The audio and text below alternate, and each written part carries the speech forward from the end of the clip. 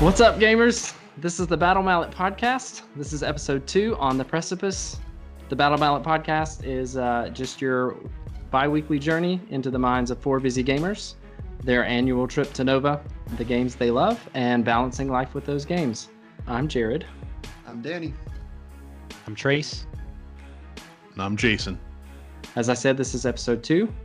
We're going to talk about what's going on in our hot dice section. So what's going on in the games that we love, the games that we play. We're going to do a cracked glass section, which is just a brief jump into the Underworld's world. So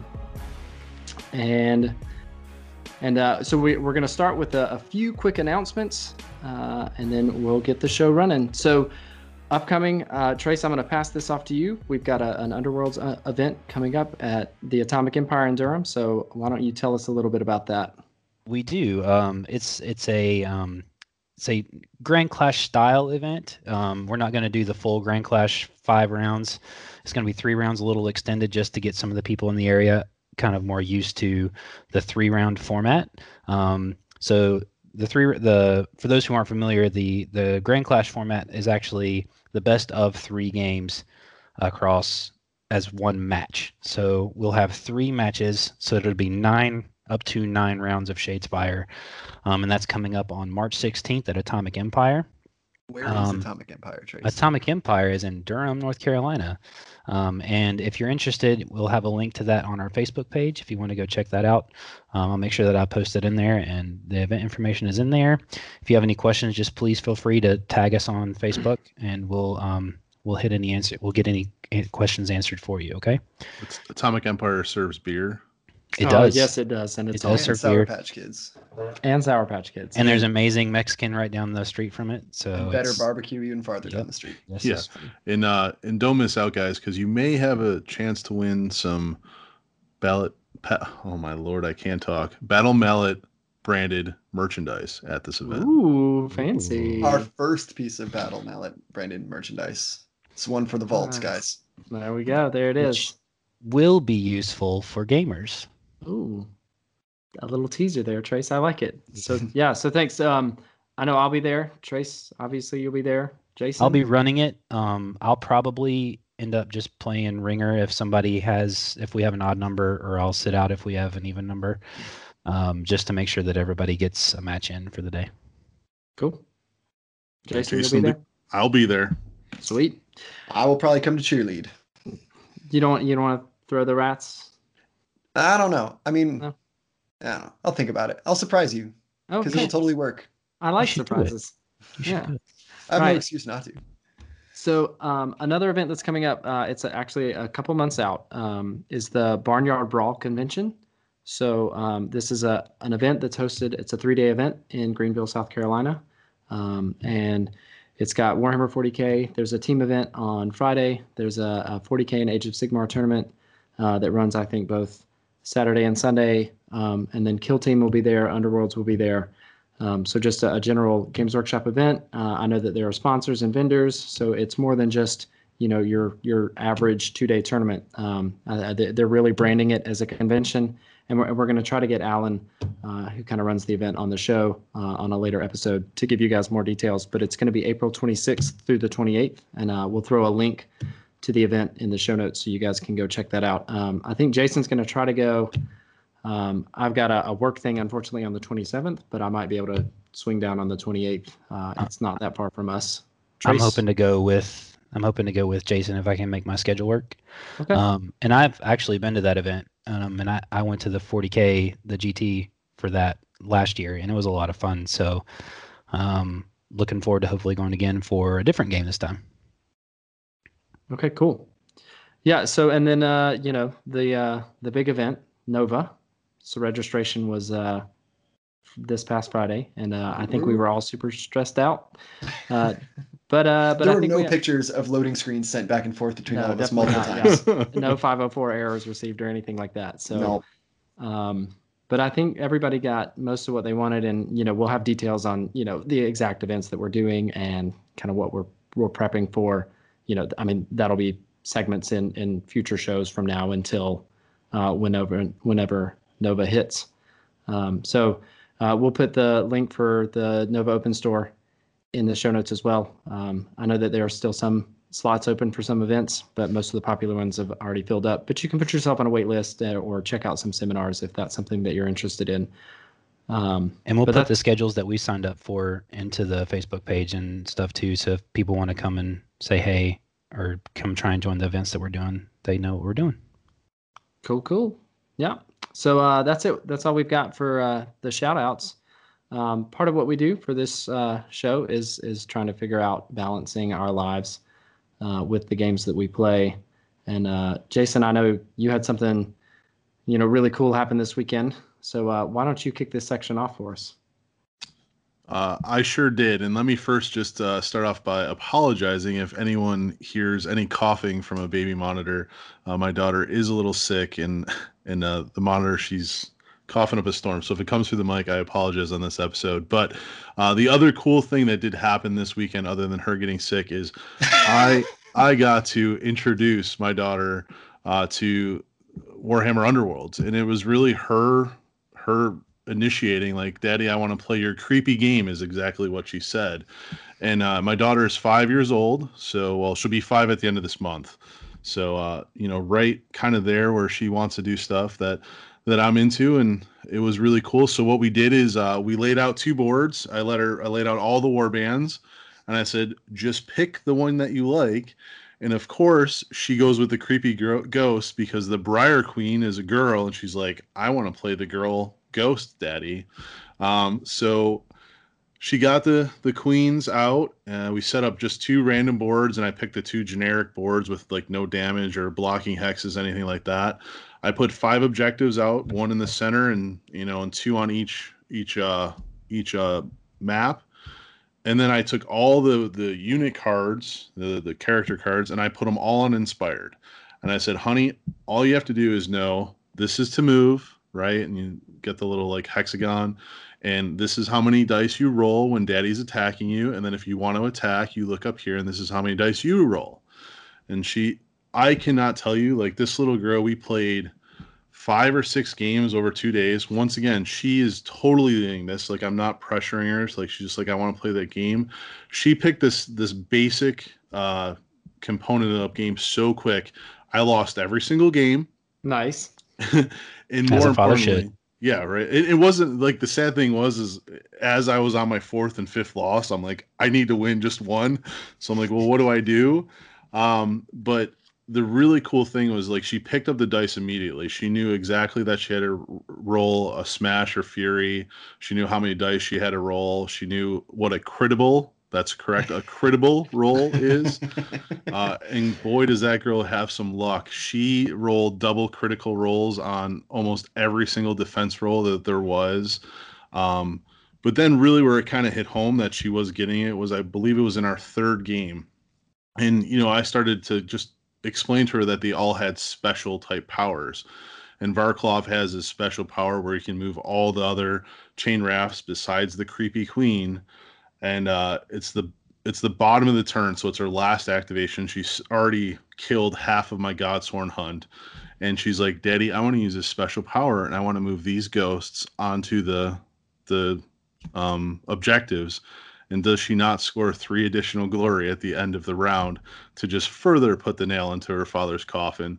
But it was so a lot of fun. Like, and then on Sunday she played some Magors because it had the really cute doggy with the spiked collar. He is cute. He's a So good boy. cute. He's a good boy. But it was just a really, really fun weekend to be able to enjoy something with my daughter and, and pare down that hobby and fit it into our normal day where we got to experience something.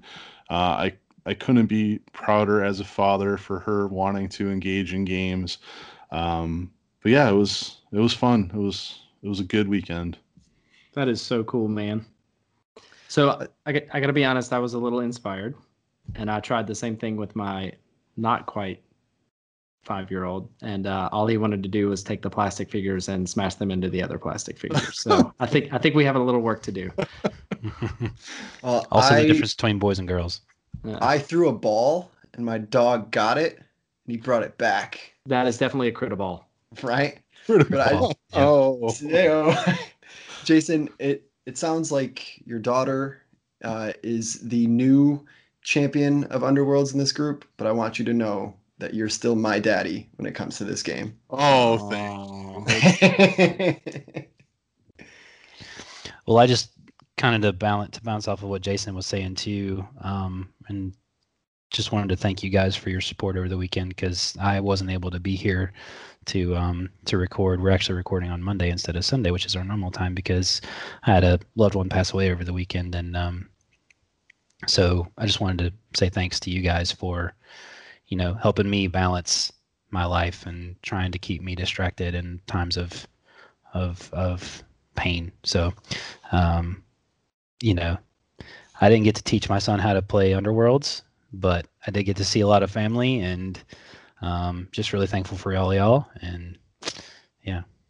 Well, hopefully we can nerd out for the next hour and help you think about something else for a little That's bit. the plan. That's the plan. We've got a lot of nice, tasty lore to come up here soon. Yeah, we do. Yeah. So, Nom, nom, nom, nom, nom, nom, nom. yeah, I'm excited. Yeah. So, it should be good. So we'll take a break here, and then we'll come back for a Remembrancer edition of Hot Dice.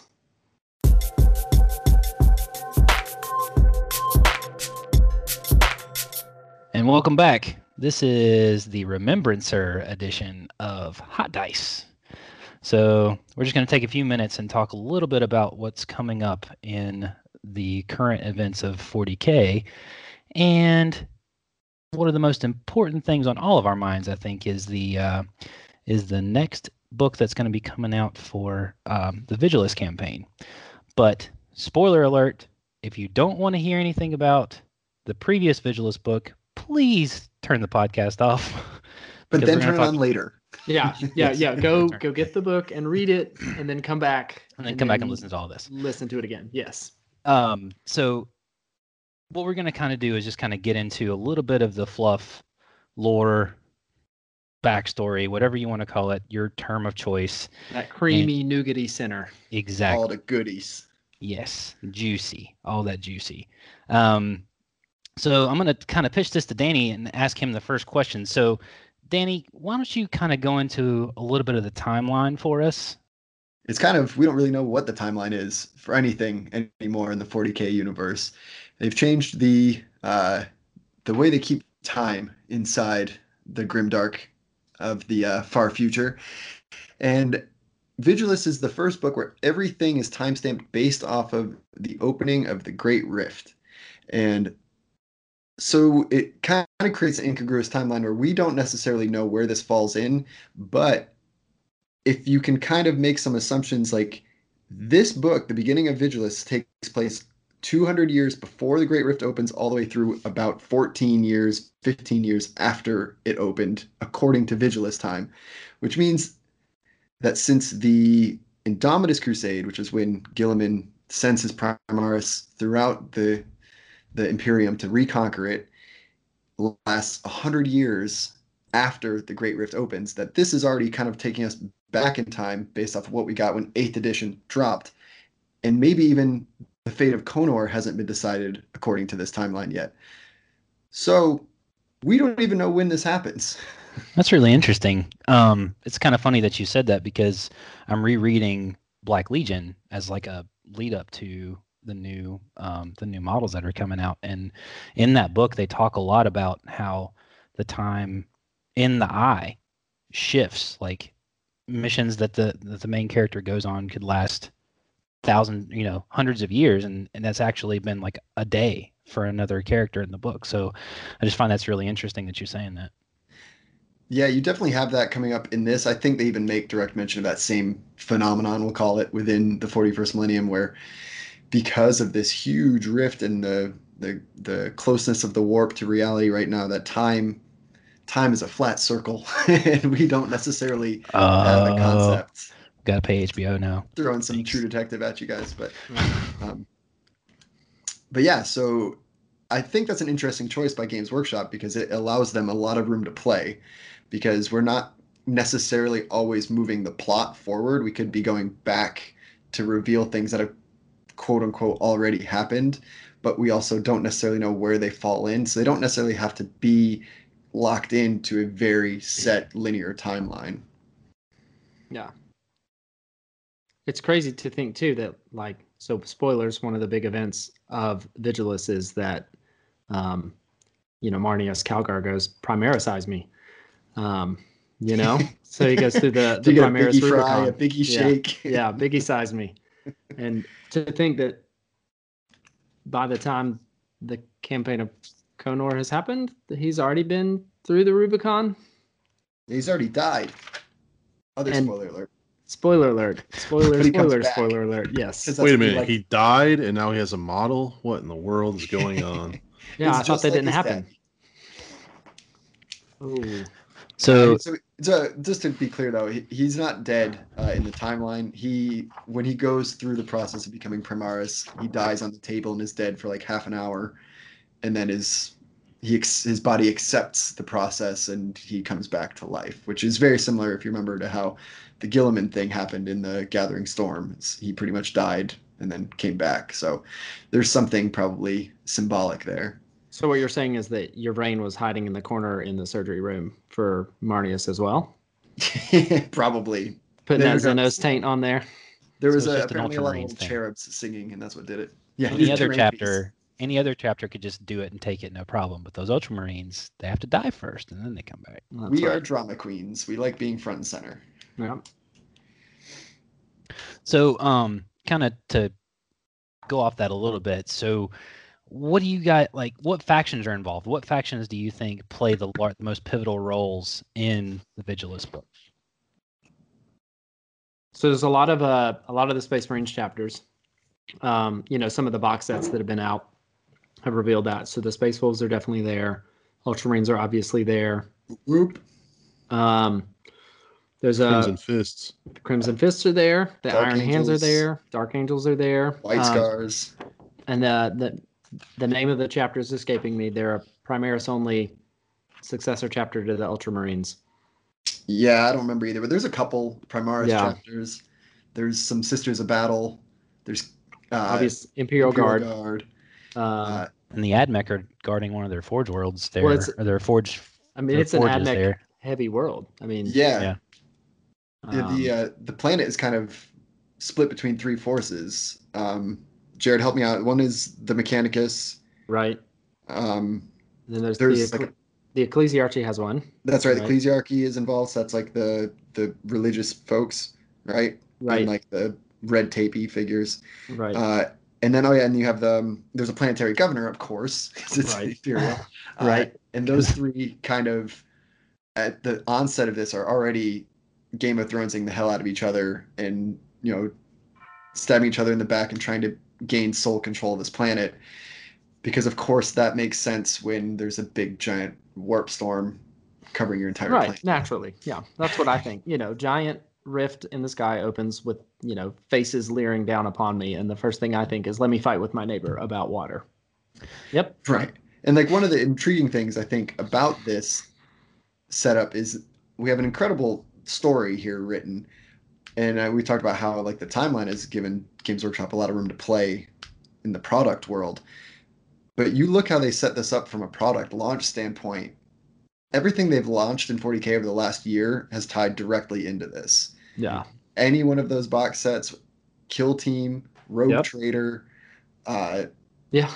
even to a certain degree, I think it's a little more tangential, but you could make a case for Blackstone Fortress.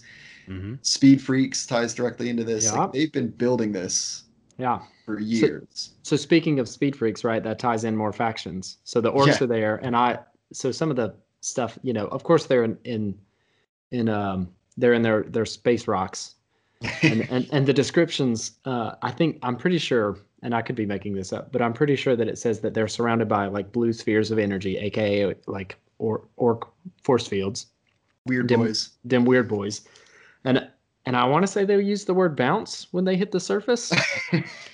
Orcs don't bounce. Let's be real. Well, I mean, squigs are orcs, right? And squigs are bouncy. Yeah. So, but I think one of my favorite things about the orcs is the reason that they discovered that the force fields around the different hive cities ended up being down is because the orcs were constantly basically daring each other to run through the force field to see what happened. And at some point, an orc went through and nothing happened. And so the orcs then realized, oh, It's the party force fields time. are down. Let's go. Which Well, and so go ahead, Trace. correct me if I'm wrong, but like the orcs are there just basically racing each other the whole time, right? Like that's what the speed freaks are out there doing. They're just having races, which is why that whole box like comes into play. Well, yes and no, because the orcs arrive around the same time as the Great Rift, Okay. and they all land, and they can't. So Vigilus is a big desert planet where instead of continents, they have these huge continent-sized cities. And each one of these continent-sized cities is guarded by a big force field. And once the orcs figure out that they can't do what orcs love doing, which is shooting and bashing, because they can't get through these force fields, some Then they resort to particularly racing. fun orcs decided, well, let's just race around the planet. Gotcha. And so that's how the Speed Freaks things kind of started until what Jared said. But then those of you with a keen ear are probably wondering, well, how did one of these force fields get down? Oh, how did it get down, Danny? Well, I introduce you, my friends, to the Pauper Princes, which are the Gene Stealer cult, which is another product that Games Workshop has deftly launched on the foreground of this whole thing. They've been there for 200 years, plotting and worshipping a giant Gene Stealer. And when the orcs arrive, they kind of freak out because their big plan, this like multi-century plan to overthrow this planet and make them all ready for a Tyranid invasion, goes to pot because the orcs are there causing chaos. Mhm. And so they decide we have to launch our big sabotage now. And they start uprising throughout all of these cities. So now you have struggles in the cities, you have ravaging orcs outside the cities, and you have a tripod government that's basically at each other's throats at all times, Yeah. and a big hole in the sky. In my And there's mind, I'm hearing the line from the American Tail when she's like releasing the secret weapon out of like the. Y'all remember Yes. the American Tail? Yeah. We wish the secret weapon. That's what I'm hearing in my head of this like Gene Stealer cult leader at the bottom of the mine, like trying to let out all this Yeah. stuff. No, it's crazy. And there's like a webway portal in the north. And so Mhm. the Drukhari are constantly raiding. that was honestly my favorite part of the whole book, because like every now and then they'd be like, oh yeah, there's Drukhari here too. By the way. Like literally it's all it would be. It was like, oh, they killed a bunch of stuff and Yeah. they were hurting some animals because Took some slaves and peaced out. They'll be back. Yeah. like So- I have notes for the show, and my notes for the Drukhari says ... Oh yeah, Drukhari. Oh yeah. That was Oh, yeah, literally all I thought the whole time. So I mean that's awesome that there's 1,000 factions, and like you said, GW's been building this campaign for a long time to integrate as many armies as they possibly can. But why Vigilus? Well, like why is it so important to the war effort? Like why is everyone gathered there? Oh, that's a good question, Jason. So Vigilus is a critical point in the only passageway from the original Imperium into the Imperium Nihilus. So the Dark Imperium that's on the other side of the rift, separate from Terra, separate from the Light of the Emperor. So it being held by the Imperium means that the Imperium has a clear-ish passage between those two kind of imperial bastions. And if Vigilus falls, then eventually what's going to happen? What the inevitable result is that the Imperium Nihilus will become under Chaos's rule. Which we cannot allow. Nope. Yeah, yes, we can. Easy Trace. My boy's coming back. So basically, that whole part of the story is just setting the stage, though. In a plot twist that should surprise absolutely no one, those three parties vying for control of the planet, the Ecclesiarchy, the Mech, and the Imperial government. Trace, if I had to give you three guesses, but the first one was the only one that counted, who do you think has infiltrated that entire group?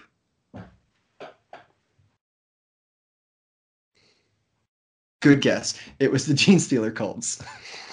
Because of course they did. Right. And that's when my big boy, Marnius Calgar, shows up, double fisting all the bad guys in the face, Yeah. reestablishes Imperial control of the planet, and calls all of his Space Friend besties, known as all those Space Marine chapters we talked about, to the planet. So now we have another faction on the planet, Yeah. or factions. Yep. Dim Ultramarines. And he's like big Papa Smurf now. Yeah, like an extra foot taller Yeah. and like 4 more organs. Yep. But Trace, I think you're muted, buddy. uh-oh. Sorry. Oh, you back. That's why I didn't answer your question. There it Yeah, was. I I was was like, that's just a hanging- dramatic pause and a half. My bad. So do you guys have any like favorite battles from the book? Any favorite moments that you thought were like, oh shit moments? For me, I think there's some really cool, morally gray stuff that happens in this story that kind of surprised me. Like, I know the 41st Millennium has always been a little like, who really are the good guys, right? But this was to me one of the first times that it punched me in the face, but it wasn't super obvious. Like, Jared, I know you're a Grey Knights guy, and there's that whole thing where they like killed a bunch of Sisters of Battle, right? Right. That was like that's a moment that the fans don't particularly love because it seemed to kind of come out of nowhere and was like gratuitously violent. It wasn't morally gray, it's morally dark, right? Yeah. Right. Morally this- black is what I would call that. Right. This felt like there were some key events in this story that I thought felt truly morally gray that put the characters in interesting positions that kind of paints the Imperium in a less than savory light. Well, I mean, it's always been considered less than savory, I would think. I mean, they don't call it the Grimdark for a reason. And I think people who read some of the darker books, like if you've read any of the Eisenhorn books or you read anything like that, like they do some shady stuff to get things done. And I think this book just kind of brings that a little bit more to the forefront for those who don't necessarily read the novels. Right. Well, like that, and I think the only place where I'm going to differ with you on that, though, is like most of that stuff usually has to do with like the already shady organizations, right? Like Of Space course, yeah. Marines are almost always pretty much like we stand, especially like the Ultramarines, like we do everything right all the time. We're insufferable. Right. In this book, that's not the case, Right. for sure. Like Gilliman makes some tough decisions. Like something that I think about a lot when I read this book was like he basically passes an order to the Crimson Fists to protect a escape route from infestation from a Nurgle infestation because of course Nurgle are there too. And he has them just mow down everybody. Well, Like so people- Danny, let me interrupt you, buddy, because I actually I made a note of this event, the one that Okay. you're talking about, and I've actually got a quote from the book. So please hit me with it. yeah. So they've been set up, and Gaiman has made this decision that containment is the most important thing. So the Calgar. Calgar has made this decision, and so the passage begins. The true cost of this decision, of course, was to the civilians. With one curt order, Calgar abandoned tens of millions, damning them from Glaive Point to the Rescolid Underworks. Refugees fled in great crowds, seeking to be let along the fort wall to Hyperia. They were held back by the Crimson Fists assigned to that region, for hiding amongst the unsullied citizens, and even the Astra Militarum were neophytes and brood brothers in thrall to the pauper princes. When rocks were thrown by protesters, the Space Marines opened fire. The resultant carnage was to form an indelible blemish on the honor of that chapter, especially given that they were later forced to concede the fort wall to the cultists. Still, Calgar was convinced their actions had been necessary. Wow. Like that's not something you see from the Boys in Blue very often. Yeah, I cried a little tear when I read that part. Yeah, I bet you did, man. You love your fists. I do, and Yeah. because of the honor that they bring to the chapter and the Imperium, like they were, the one true chapter that kind of stood by everything. I mean, Cantor gives up basically Rin's world, like concedes it to be a defeat and not punish the orcs, and buries all that to rebuild this chapter. And like that's the kind of the way they've operated throughout the history of the Imperium is long-term goals and honor above all else, and to just massacre the civilians. It made me feel like the Dark Angels had infiltrated the Crimson Fist. So Yeah, and that's not the only time. I don't think it's the Imperial Fist. I think it's the Iron Hands do it, or maybe it's the Mechanicus. But again, under Yeah. Calgar's order, they burned down a whole section, basically a subcontinent, because the Nurgle Gellerpox was going to hit these shipping lanes, And so they burn that whole section down, and again, just to find that 3 ships infected by the Gellerpox still make it off the planet. Yeah. And that was actually so the follow up to that, those ships was actually one of my like favorite short story moments from the book. Because there's a rogue trader and she discovers that there was a ship that left the port before the cleanse. And so she gets in her fastest ship, which is not a war vessel, to track down this raider. And it's like at the I can't remember the name of it. There's like a turning point where the ship would be able to make warp space, far enough away from the planet's gravity and the sun's gravity to be able to jump safely point, basically. Yeah. And so she catches up to the ship. She's got her and like her finest crew. And so they don't have any weapons on the ship, so they have to board the ship. And so it doesn't detail what happens. The only thing that you're told is that she's the only one that makes it back. And as soon as she gets back, either she looks through more records or somebody comes to her with more records that 2 other ships left on the same day. And at this point are now sending Gellerpox infected towards Terra. Oh, wow. Yeah. So they're definitely planting seeds all over this. Yeah. Like for me, I think my favorite little mini story was, so after these shields fall, the orcs of course pour into these cities, but they're orcs, so they get beat back pretty often, and so they keep coming back with like mech boys, and then like killicans, and then stompas, and then like huge stompas, and it basically sparks this one house of Imperial Knights to defend the honor of their house, because there's some shady, we don't know what happened at that house, but they're like a little too eager, and so they think they might have been infected by maybe some kind of Slaaneshi vibes from the Great Rift. So they charge out there, go way overextend themselves, and so they see this. So the Imperial forces decide to use this as an opportunity while all the orcs are focused on the knights. And our 2 favorite bike chapters ride out across the desert together like a huge cavalry charge. You've got the White Scars and the Raven Wing from the Dark Angels flying through the desert on their way to basically hammer and anvil and end this orc threat. And at the last minute, the Dark Angels, surprise, surprise, peel off, abandon the White Scars, and they run straight into this giant sandstorm called the Vulian Swirl. And what made this really intriguing to me is because, of course, we know that the Dark Angels will always act in their own self-interests, and that is almost always due to their little secret, and they don't want that to get out. And so there was something to do probably with the Fallen going on. Yeah. And there's a little section towards the end of the fluff part of this book that talks about the Vulian Swirl and how it's been on this planet. Like, imagine the red spot on Jupiter. It's been on this planet forever. It doesn't move, and yet it still is sustained. And so that many people believe that there's something in the storm sustaining it. And so now off go the Dark Angels to go find out. So how did, like, I'm really excited to read the rest of this because I've only read a little bit of it so far, but how does this set up the events for the next story that's coming? Well, believe it or not, it has to do with clouds because apparently Vigilus is very cloudy. This is kind of one of the most like Deus Ex Machina things I've seen GW do in a while, but the whole planet is, I guess, covered in a heavy cloud, like industrial cloud cover.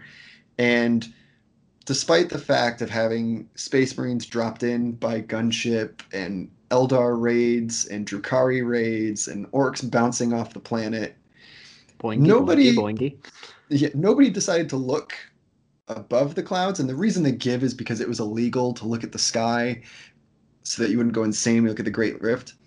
But wait. You couldn't look at the sky because you would go insane from seeing the Great Rift. But the entire planet is shrouded in clouds? Yep.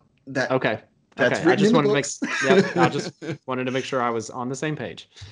And so above these clouds, Trace's new best friend, Harkan, is up there with a bunch of Chaos Raptors and Warp Talons just reaving, and Helljakes just reaving the crap out of these Imperial elites, because these elites are the ones that live at the top of these spires, and just like everything. Imagine if like above the cloud cover is a whole new planet.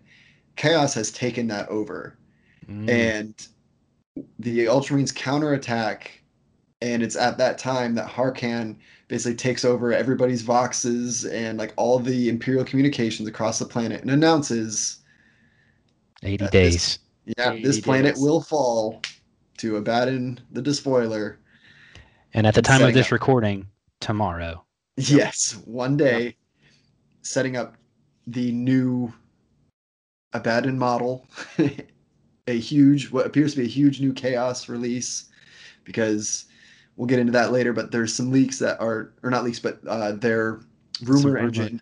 The Demon Engine. Is, The Demon Engine has sorry, yes, spoken. the Demon Engine is And the controlled. Demon Engine has told us that there are many things coming, and some of those pictures are not listed in that new book, the new box that's coming out. Exactly. And so that's what it's setting up, is more Black Legion, which has me really excited. I don't love Chaos by any means, but I'm super excited that they're actually following through with the storyline from Gathering Storm. Because if that crusade had been another, like, yeah, Abaddon took Cadia, but now he doesn't do anything, it would have kind of been a stinker, in my opinion. But the fact that they're moving this forward and turning him into a very face-forward threat is really thrilling to me. Well, and I think I know Jared's read the books, and I've read them twice now. But I don't know what you're talking about. I would never read that heresy. I would never say that that's probably some of the best 40K lore that I've ever read. It and really and is. I would never say that it almost made me sympathetic towards the Traitor Legions. I would never say that. The Emperor is listening. I know, that's why I would never say that, Danny. This is not an ASMR podcast, Danny. Challenge accepted. So what I can say about all that is that most of what we know about Abaddon is that Abaddon, while they've painted him in such a bad picture, every time that he's crusaded in, it's been for a specific purpose, and then he retreats back to the Eye. And it's not because he's like failed or whatever. I mean, I know that some of the Imperial dogma will tell you that he's been defeated. Real truth. Mm-hmm. He's been driven back into the Eye. That he's That's been. He hasn't retreated. We've pushed him back. Tail tucked and all. Correct. Yep. He did deliver on this last campaign, though, blowing up some pylons and making the Eye nice and large and snuffing out the Astronomicon. Just remember, the planet broke before the guard fell. This is Cadia true. Stands. Creed's still standing there somewhere. But anyway, so I'm personally really excited about the next phase of this, like, because I'm the Chaos fanboy in this group, and I just think that it's really nice to have what's in my mind the grand villain come back into the scene. Absolutely. And so I think just having this next book be more focused on the Chaos versus Imperium side, and like having the other factions just kind of play side role, is going to be a really cool event that we haven't really seen in a while, other than like Gathering Storm and the other Armageddon campaign and all that other stuff, like just all those other big campaigns that we've seen in the past. It's just nice to have that back in the forefront. So Yeah, and I do have to say real quick, like, this campaign over all the ones that you just mentioned, like, for me, GW has done this, like, the lore and the setting and the incorporating everything together the best, because I actually want to play in this campaign. Like, the other ones kind of feel like you kind of like have to make your forces like fit, like kind of like pushing the puzzle pieces together, and they're not the right puzzle pieces. But the puzzle just lays out perfectly, and I want to like immerse myself into this lore and participate with my army on the battlefield. This one feels more like you're actually taking part in the story and less of being drug on rails, you know? Yeah. They've done a very good job of like streamlining it, in the sense that, like, if you think about Gathering Storm, all of these factions are also involved in Gathering Storm except for the orcs, basically. And yet it didn't feel as natural. Correct. Yeah. This feels much more cohesive. It feels less insular. And one of the things that I think Vigilus does is it makes Gathering Storm better. Yes. Because some of the Agreed. threads that they gave us in Gathering Storm, when Gathering Storm ended, you kind of felt unfulfilled, but not in a good way. It didn't leave you asking what's next. It left you kind of asking why. Why did we go through this? Like Right. all it did was set up Gilliman and the Indomitus Crusade. Like nothing else seemed to have a ton of consequence. But Mhm. now, even with like this little thread about the Dark Angels going off to that Boolean swirl, that makes Cypher's really lame Gathering Storm storyline feel a lot Suddenly more much interesting. more intriguing. Yeah, Yeah. right. I mean, and with that, because you've bashed both my chapters in this recap, I'm very, very hurt. But You I know would I just, love the Dark Angels. I I, really I would do. just like to say that this campaign has two very, very important things for my chapters: Crimson Fist, and I have a Ravenwing army.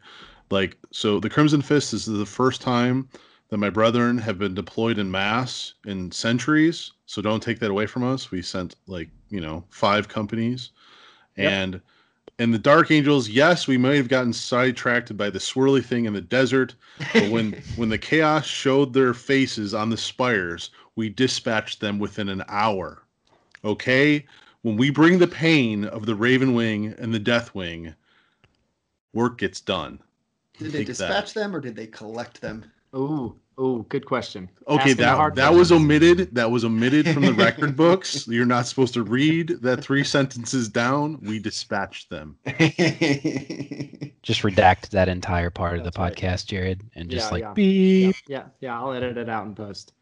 I'm not gonna edit it. Yes. But that's where we are in Vigilus. That's Yeah. awesome. I mean, I think it just really, like I said, it's just really nice because we're just on the precipice of something great, and I think that this is what's going to be so much fun over the next couple months, and especially leading up into events that we'll talk about later when we're going to Nova. Like, we're going to be participating in narrative. It won't be this narrative, but it's going to get us fired up for that narrative too. So we'll kind of move on now and talk a little bit about what's coming, since we know a little bit about what's coming because they've previewed it. So we know now that there's a Shadowspear box coming out. We've known that it was going to be coming, but now we know what's in it. And we know that there's 2 kind of new factions in that book that kind of get tucked into their respective codexes. And those are the Demonkin and the Shadowspear Strike Force, right?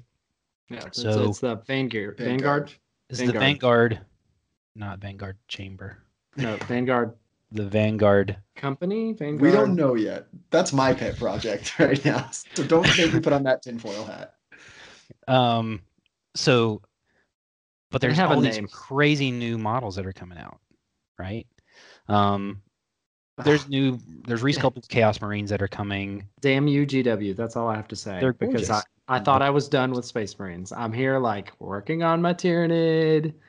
And then, on the Age of Sigmar side, I'm working on those. And I'm like, okay, they're not doing anything new with the Grey Knight. So I'm safe. Like, I'm not painting power armor right now. Everything is good. And then they released that Librarian, which was one of the first. And then everything else that came after. And I'm like, oh. Falls directly into your scout stuff that you have already. Yeah, Yep. well, when you collect Exorcists, they do have 3 companies of scouts, so it makes sense to play a scout-heavy army. And now they release basically Primera scouts. So Well, and just speaking to damn kind you, of GW. why I'm excited about it is because I've always kind of felt like that Chaos used demons as a resource, right?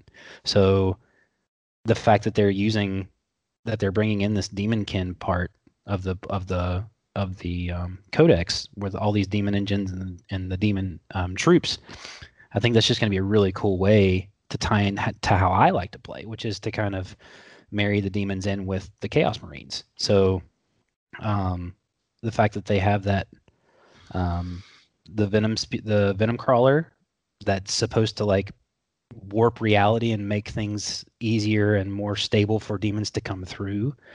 And then not to mention the new sorcerer that actually has a whole new psychic discipline that we don't even know anything about yet.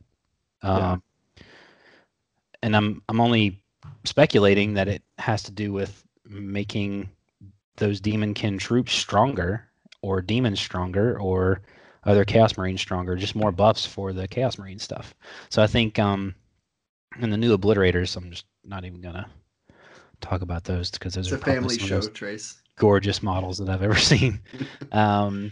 Gorgeously gross. But so Danny, like, what are you excited about? Any particular type of the new troops that are coming out? Like, I am really excited for the miniatures. I'm a miniatures first guy.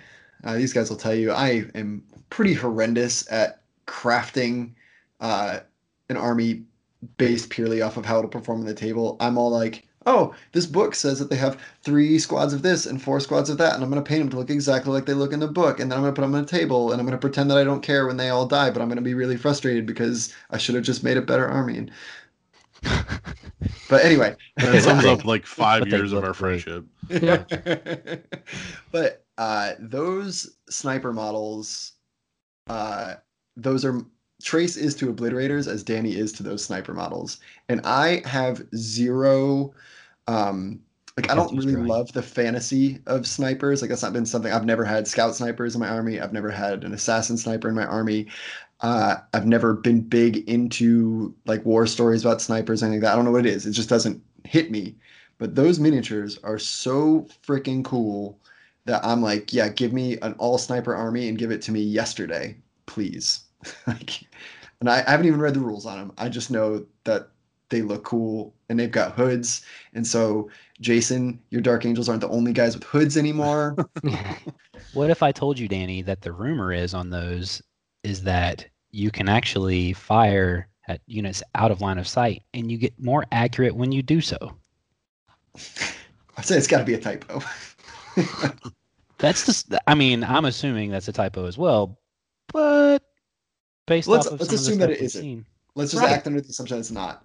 So you're hitting things behind cover on a 2. How great is that, right? So yeah, give me that army of snipers. Right. There you go. There now. Now he's getting tickled. And what Yeah. if I told you, Danny, that some of the other rounds that they get were actual heavy shots, but they do D3 damage, and if you roll a 6 to wound, they cause a mortal wound on top of that D3 damage. I would tell you that under me, they'd still just be 1 damage. Probably. That seems fair. But I know no, for they're- sure they would be for me, but yeah. um, Jason, how do you feel about, like, to me, this kind of box? It's like all Phobos, which is that Reaver style armor. Like, does that tickle your fancy, or are you kind of wishing there was a little more disparity between the models? No, I really like the models, and the reason there's 2 reasons I like the models. One, because I think they're going for this spec op style of Space Marine, which they try to hit with the Reavers and give them a cool mask, but functionally on the table, the Reavers really never, kind of hit their mark. But Bro, I love my Reavers. yeah, exactly. Point made. Thank Dude, you. I've made a mess with the Reavers before. Let's be real. Come on. But except for that but- one Zangor. That one Zangor. Yeah. Left me chasing all day. But the aesthetic of these models hit like real world spec ops, in my Yes. opinion, really well. So like the way the gun is laid out and kind of their positioning, which I think is a great cross between kind of like what we want a Vanguard Space Marine to look like, and the way he functions on the table. And then there's a lot of synergies with some of the maybe rumor mill rules where the forces of the traditional Primaris Space Marine will kind of be like the backfield role, and these guys deploy in up front and cause havoc. And the other reason that I'm really excited about it is it all goes back to the lore of the Crimson Fist. So, my Primaris army is my Crimson Fist army, and in the first of the year edition of White Dwarf, there's a little snapshot of Crimson Fists in there, and kind of explains their history and the way that they go to battle now after the Rin's World, where they lost their entire chapter, and they focus on kind of that guerrilla style of combat. So not only does my chapter get replenished with Primaris, but now I have a chamber of Space Marines that I can utilize. And for all the Company. I apologize, we made that inside joke probably 3 or 4 times, but there is a lot of sharing from Age of Sigmar and the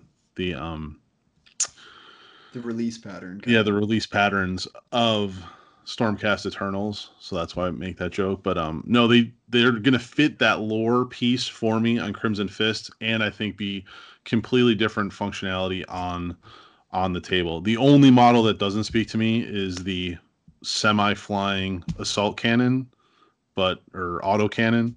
But the rules intrigue me, but I don't really like the model. So Yeah, I like what you said made me think of two things that I really love about this release. And when you're talking about like the spec ops look of it, like the little details in these models are really cool because They like are. everything from like the little pouches and the knives are really like they have a real. This is the most realistic Space Marine launch we've ever had. And one of the things that really like I made me kind of like like kiss my fingers was those snipers on their right knee, the knee that they kneel on, they don't have a knee pad. It's like a padded, like cloth knee piece. And like that's just brilliant. That's brilliant. Like they're looking at these models from a functional standpoint now because like it would be more comfortable. It would make less noise when they kneel down and they're supposed to be stealthy. That's genius. And what I also love about this kind of vanguard approach that they're doing here is it's getting Primaris to that place where they can be that like alpha strike army. Like right now, like with the way buffs work and everything, like Primaris, in my opinion, are best played kind of in a bunch in like a gun line. And now like you're kind of getting back to the old school like drop pod Space Marines. Like you can drop them in and cause mayhem like in their face, in the backfield. And I think that's really exciting from a Space Marine traditionalist like myself. Yeah, because if the rumors hold true, you're going to get HQ choices that can infiltrate like scouts. Yep. So you could Or drop in with their floaty. I waved my hands like wings. Yeah, veins. Great Yeah, radio. that's good. This Yeah, is a great video radio, show. Danny. Yeah. with the grav veins. Yeah, because it looks like I think that the lieutenant model has the grav veins on his backpack. Yeah. But the librarian can actually set up on the table like a scout can. Yeah. From what if the rumors that Right. we've seen As- are true. As can the captain. And I can't tell you how many times I wish that I had infiltrating HQs back in 6th and 7th edition when I was playing, my heavy scout Space Marine army. So again, Yeah. I say, damn you, GW. It just allows the army to be supported in the front. To Danny's point, it allows you to push a flank or set up on a position, with the rules to support the Space Marines fighting in that style, where the Primaris were just lacking. And it's a long-term plan, right? Like you don't want to show all your Primaris plans right out the book, like right out the gate. So I mean, I'm sure we'll see other things come down the line a year or two, like with a heavy support roles and stuff. And All by the time it's all gratis. said and done, like we'll have a really unique fighting force for Space Marines. But these models are great, and I can't wait to get more Crimson Fists in the army. And then Exorcists, right, Jared? It's happening. So the Salamanders would be really happy next time because that's going to be the Drakesworn chamber. Oh, yep. I want them So- riding the Drakes. Yeah. Yeah. I need Primaris riding dragons. But I don't want to. Or dragons riding Primaris. Either way. I don't want to end this segment though without Trace. I really want to hear it from you. I want to hear how excited you are to kind of rejuvenate this chaos model line. Man, when I first got into this 40K part of this game, I tried to like ride from one game to the other by playing demons. And, when I first started, it was started Chaos Marines. It was right at the beginning of 6th edition, and they brought out all those cool new demon engines. So you had your Mauler Fiend, and you had your Forge Fiend, and you had the Helldrake, and you had stuff like that. And I felt like those releases were a little out of place. But now with this new edition and the new revamping of the models and the new like warp tainted versions of these Chaos Marines that are coming out, I'm really pumped to see what kind of goes forward with this, because that Venom Crawler, not only is it a really cool model, but it's just a really cool concept. Yeah. To think that it's like a mobile warp point for demons to come in, or for demons to get stronger around it. And then the possessed and stuff too, the greater possessed that are supposed to like boost the abilities of those demonic creatures around it. I just think from an aesthetic point of view, it's way overdue for those base models to get a facelift. And when they released the 6th edition box and they had those Chosen in there, and we saw how gorgeous those Chosen were, even though they were push fit, we were just like, oh my gosh, this is going to be so great when they release these new models. And now that we're seeing the tail end of that and seeing it actually come 5 years later, 5 years later, yeah. Now that we're seeing that come to fruition, it feels like it's the right time to reintroduce those models back into the story. And so, as much as I hate that they waited that long, I can say that I'm really happy that they brought them in, and they're doing them the service that I feel that they are due with just really trying to have them come in with some pow. You know what I mean? Yeah. They are, and I am by no means a heretic or any Dark of the Angels. likes.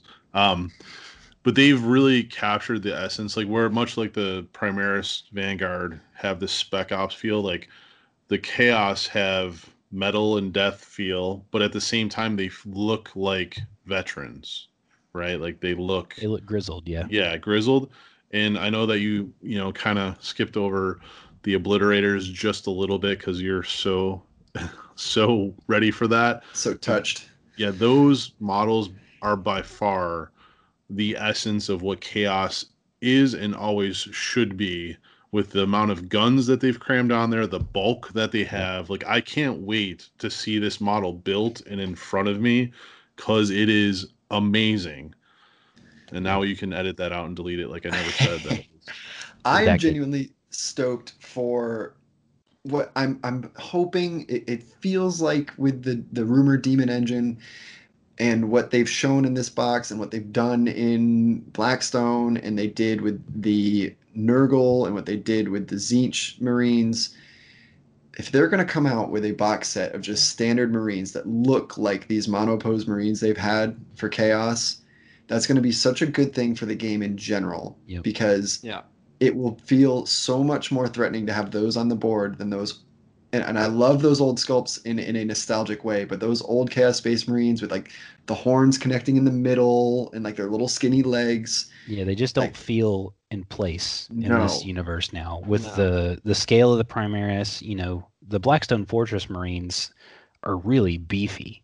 No. Like, and so the Nurgle one, the Plague Marines, huge. Yeah. And even the rubrics from the from rubrics are Thousand tall. Suns They're are super tall. Yeah. The rubrics are really tall. They're not as tall as the Primaris are, but they're not much shorter than the Primaris. And, go ahead. And if they do that, and I think it looks like they might be doing Terminators as well, which is maybe the kit besides Khorne Berserkers that need it the most. Yep. And if you can get Khorne Berserkers within a few years, that model range is incredible. Yeah, because the Demon Engine, the Rumor Engine, has shown all these other screenshots that we haven't actually, that you don't actually see in that Shadowspear box, which is what has me really excited. Like, I get to basically revamp my entire Chaos Force if I want to. Right. Yeah, there's a trophy rack. There was a Lightning Claw yesterday or today. There was also a heavy bolter that was shown too. That's not haven't seen that's not anywhere. shown there, because it looks like the push fit was actually an autocannon. So yeah. So I'm really excited. We don't know these are push fit, right? The rumor is that they are push fit, or that they'll be monopose in the same mold as like the Primaris Marines are, or how they're more monopose, not push fit, but monopose. Yeah, the Dark Imperium models. Well, so on the Warhammer community site, they had a post about it today that says that like the heads and the backpacks, like something else on the Primaris, will all be interchangeable, and so that leads me to believe that it's more monopose and not push fit, because push fit would be they would have pegs like the Blackstone Fortress stuff has, and crossbars that you just can't work around. Yeah. Okay.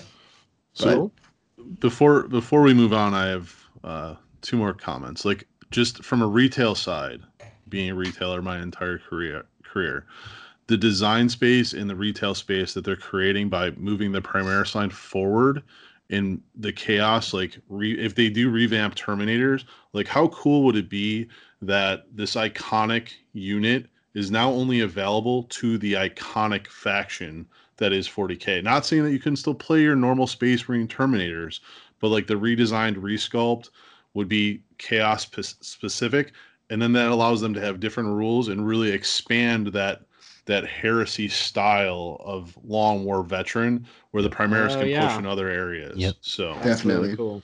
It And play allows off you to- old design features too, and update them. And Well, Yeah. and I think the cool avenue I think they're going to keep pushing down, and especially since they're releasing this Demonkin stuff, is that the Chaos Marines don't have a lot of those resources to invent and create. So they have to use what they have, and they taint things, and they make things stronger through want of power and want of excess, and Greed.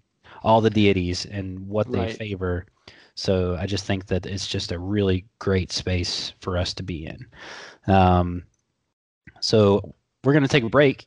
And Well, hang on. I no, think Jason had a one more second thought. thing to say. Oh, you had a second thing. Sorry. one thing before we close this out.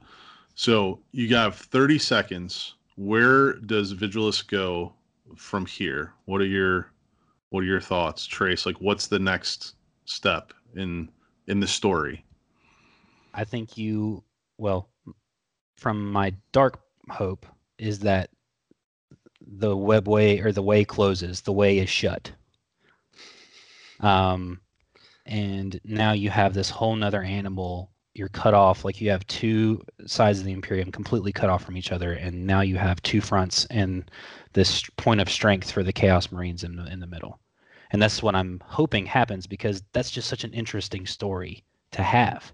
Like, I love the idea of having the good guys with their backs against the wall, but I still want them to succeed at the same time.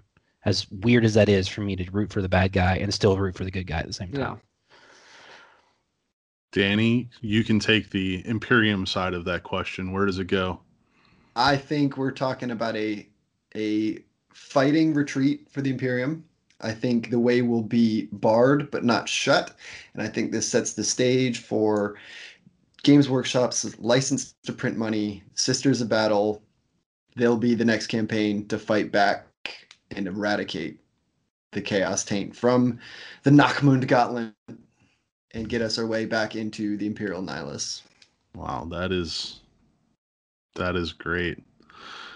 Well, with that, as Trace was heading into, I think we're going to take a break, and we'll be back in a few minutes or a couple seconds for you with a cracked glass.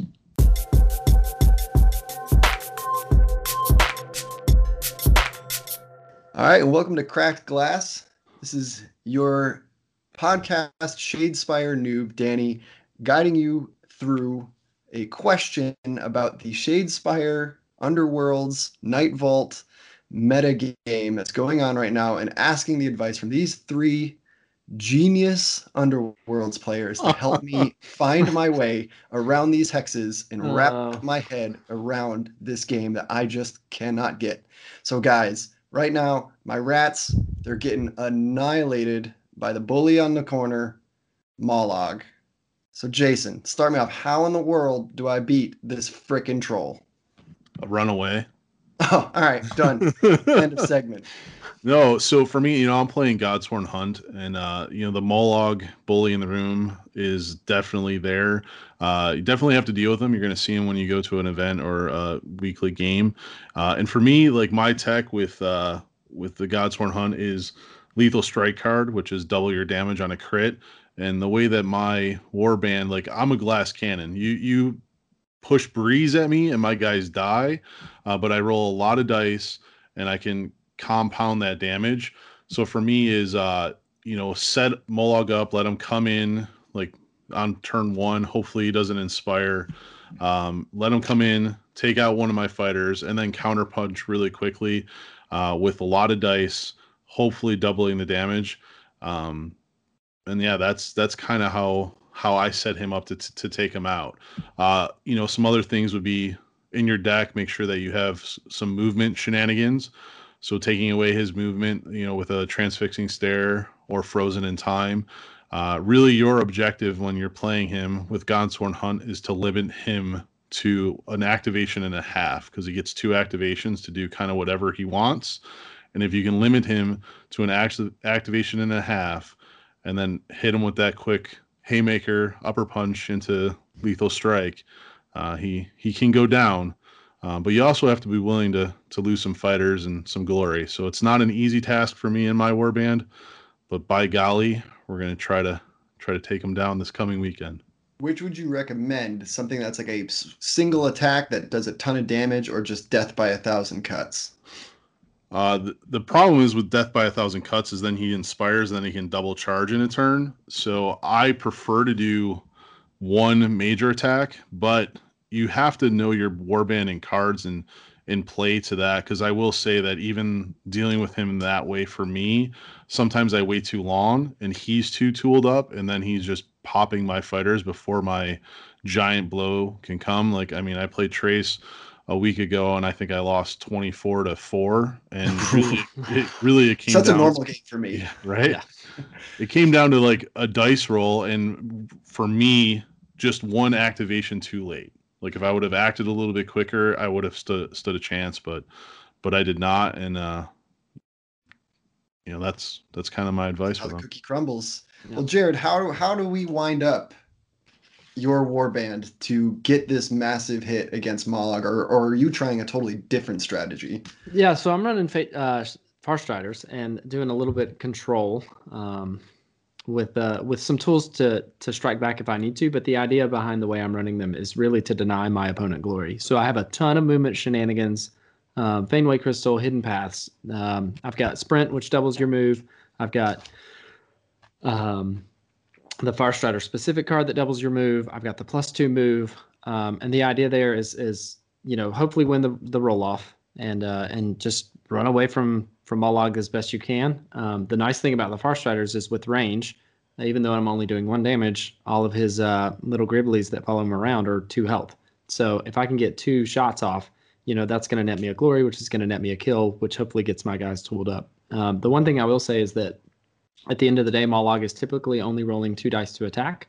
So if you're running Stormcast, you can get yourself on 2 shields, which makes a huge difference. And as far as I know, and Trace can correct me if I'm wrong later, as he is the Mollog player, there's no way to give Mollog an innate cleave. So having those double shields on defense is going to be a big part of that. But for me, a lot of it is avoiding and trying to punk those Gribblies It to get definitely my takes. glory up. Well, if there's any thing, like, so let's say you have a warband that is not necessarily great at the movement idea of trying to get glory through not attacking Mollog, what are some quick cards or tips that you think people should be able to throw in their deck and try to maximize that strategy for a warband that's not necessarily built for that strategy? So any of the plus damage upgrades, and then throwing those on cleave. Any characters that have cleave. There's an upgrade that you can play. If you roll a crit, you get cleave. If you're playing with damage boards, you can do knockback to try to push Mollog back into knockback. But I'd say, to Jason's point, if you try to, death by 1,000 cuts, you're going to end up inspiring Mollog. So, your best bet is probably going to be to go for 2 activation kills. So you want somebody swinging for 3 or 4 damage each and just pop him twice and be done with Wipe it. Yep. All right. Well, then, as you said, Trace, you're the Mollog master, the big cheese of the troll underworld. What are you trying to do when you get on that board? What's your main goal? My main goal, at least initially, is to get Mollog inspired as quickly as possible. And as such, I usually try and run at least 1 inspiration card in my deck, if not 2. So sometimes I'll run Inspiration Strikes and I'll run Regal Vision as well. And if I have a Regal Vision in my deck, I'll always try and set up an objective somewhere close to me within 3 hexes of Mollog's starting position. And I always use him. Everybody knows what he does. So you use him as a bully, you use him as a threat piece right there on the front lines, so that people either try and come at you and give you some easy glory to inspire with, or you try and put yourself in the best position. You have to think with Mollog, it's not just run forward and smash. You actually have to think a couple turns ahead. And so what I'm trying to do is plan out my route, how I can best play whack-a-mole with my opponent. And so what I try and do is just, if I can set up larger warbands like God's Horn Hunt, Goblins, the Skeletons, the Night Haunt, they all have to set up on all the starting hexes, right? Or most of them at least. So I can usually set myself up to where I can attack first turn and at least get one glory to start my glory train, start equipping some of those upgrades that help me to get more accurate, faster, stuff like that. So I'll use a lot of the same tricks that Jason was talking about. I'll use Transfixing Stare to keep somebody in place, or I'll use something like that to just make sure that I can get where I need to go to get my glory train started. And those first, if I can get a couple lucky pops, the first two fighters, I've got you kind of nervous about where you're going. So I just keep pressing that advantage from that point on. So inspire early, understand that you can't just activate every time and think ahead. Use your Stalag Squig as support for you for the first couple attacks, because that gives you better accuracy because you get single supports most of the time. So he's got 2 shields. He has exactly the same Stormcast defense stats. So like, let him take a hit. Like some of the smaller warbands, they're not going to do anything. It might do 1 damage. Some of the larger warbands, or some of the more fighty warbands like Magor and stuff like that, just don't put him next to somebody who has cleave. And just try and get Mollog inspired as early as possible. That's the best advice I can give to you. All right. Well, I'm writing this down to bring to my next event. Sounds like when you're fighting Mollog, bring a gun to a gunfight, cleave the crap out of his shields, go for 1 big hit, swing for the fences. If you can't do that, stay away, deny him glory all day, because all Mollog is going to be looking to do is inspire right away, so don't give him an excuse to inspire. And he's going to try to tempt you into facing his front and just taking his big old club to the face. And not many things will survive that. So unless you've got your cannon ready to fire at Mollog's face, don't do it, Danny. And that's what we got at Cracked Glass today. Good luck. May you fare better against these guys than I ever will, because I'm still going to make dumb calls because I just don't get it.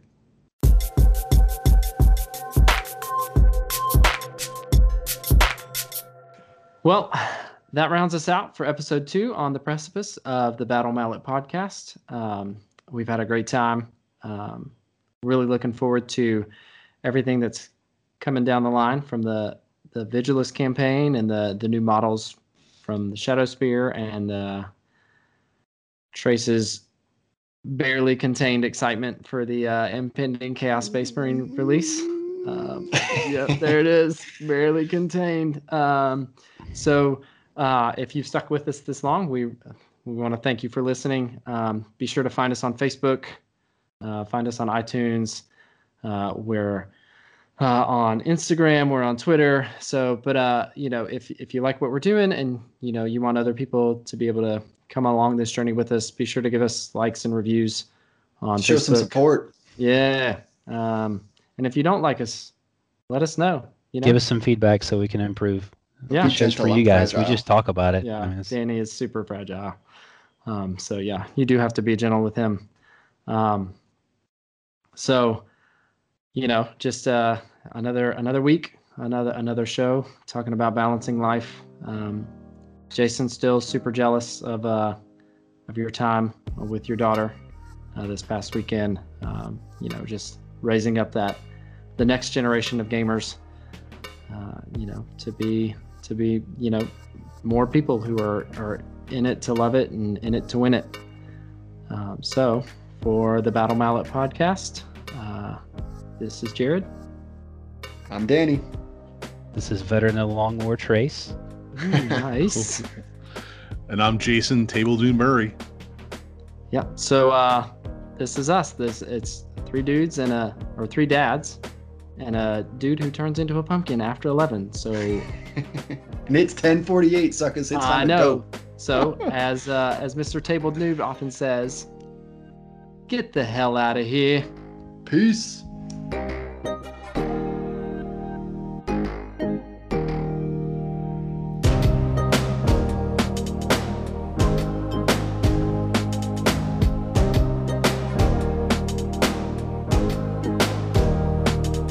Battle Mallet podcast is protected under the Creative Commons license. If you have further questions as to its use, you can find more information via links on podcast.battle-mallet.com. This episode of the Battle Mallet podcast was produced by me, Jared Johnson. Music by Anno Domini Beats.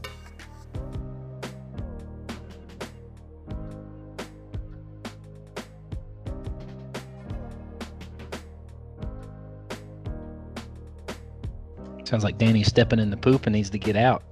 Get out of the poop, Danny.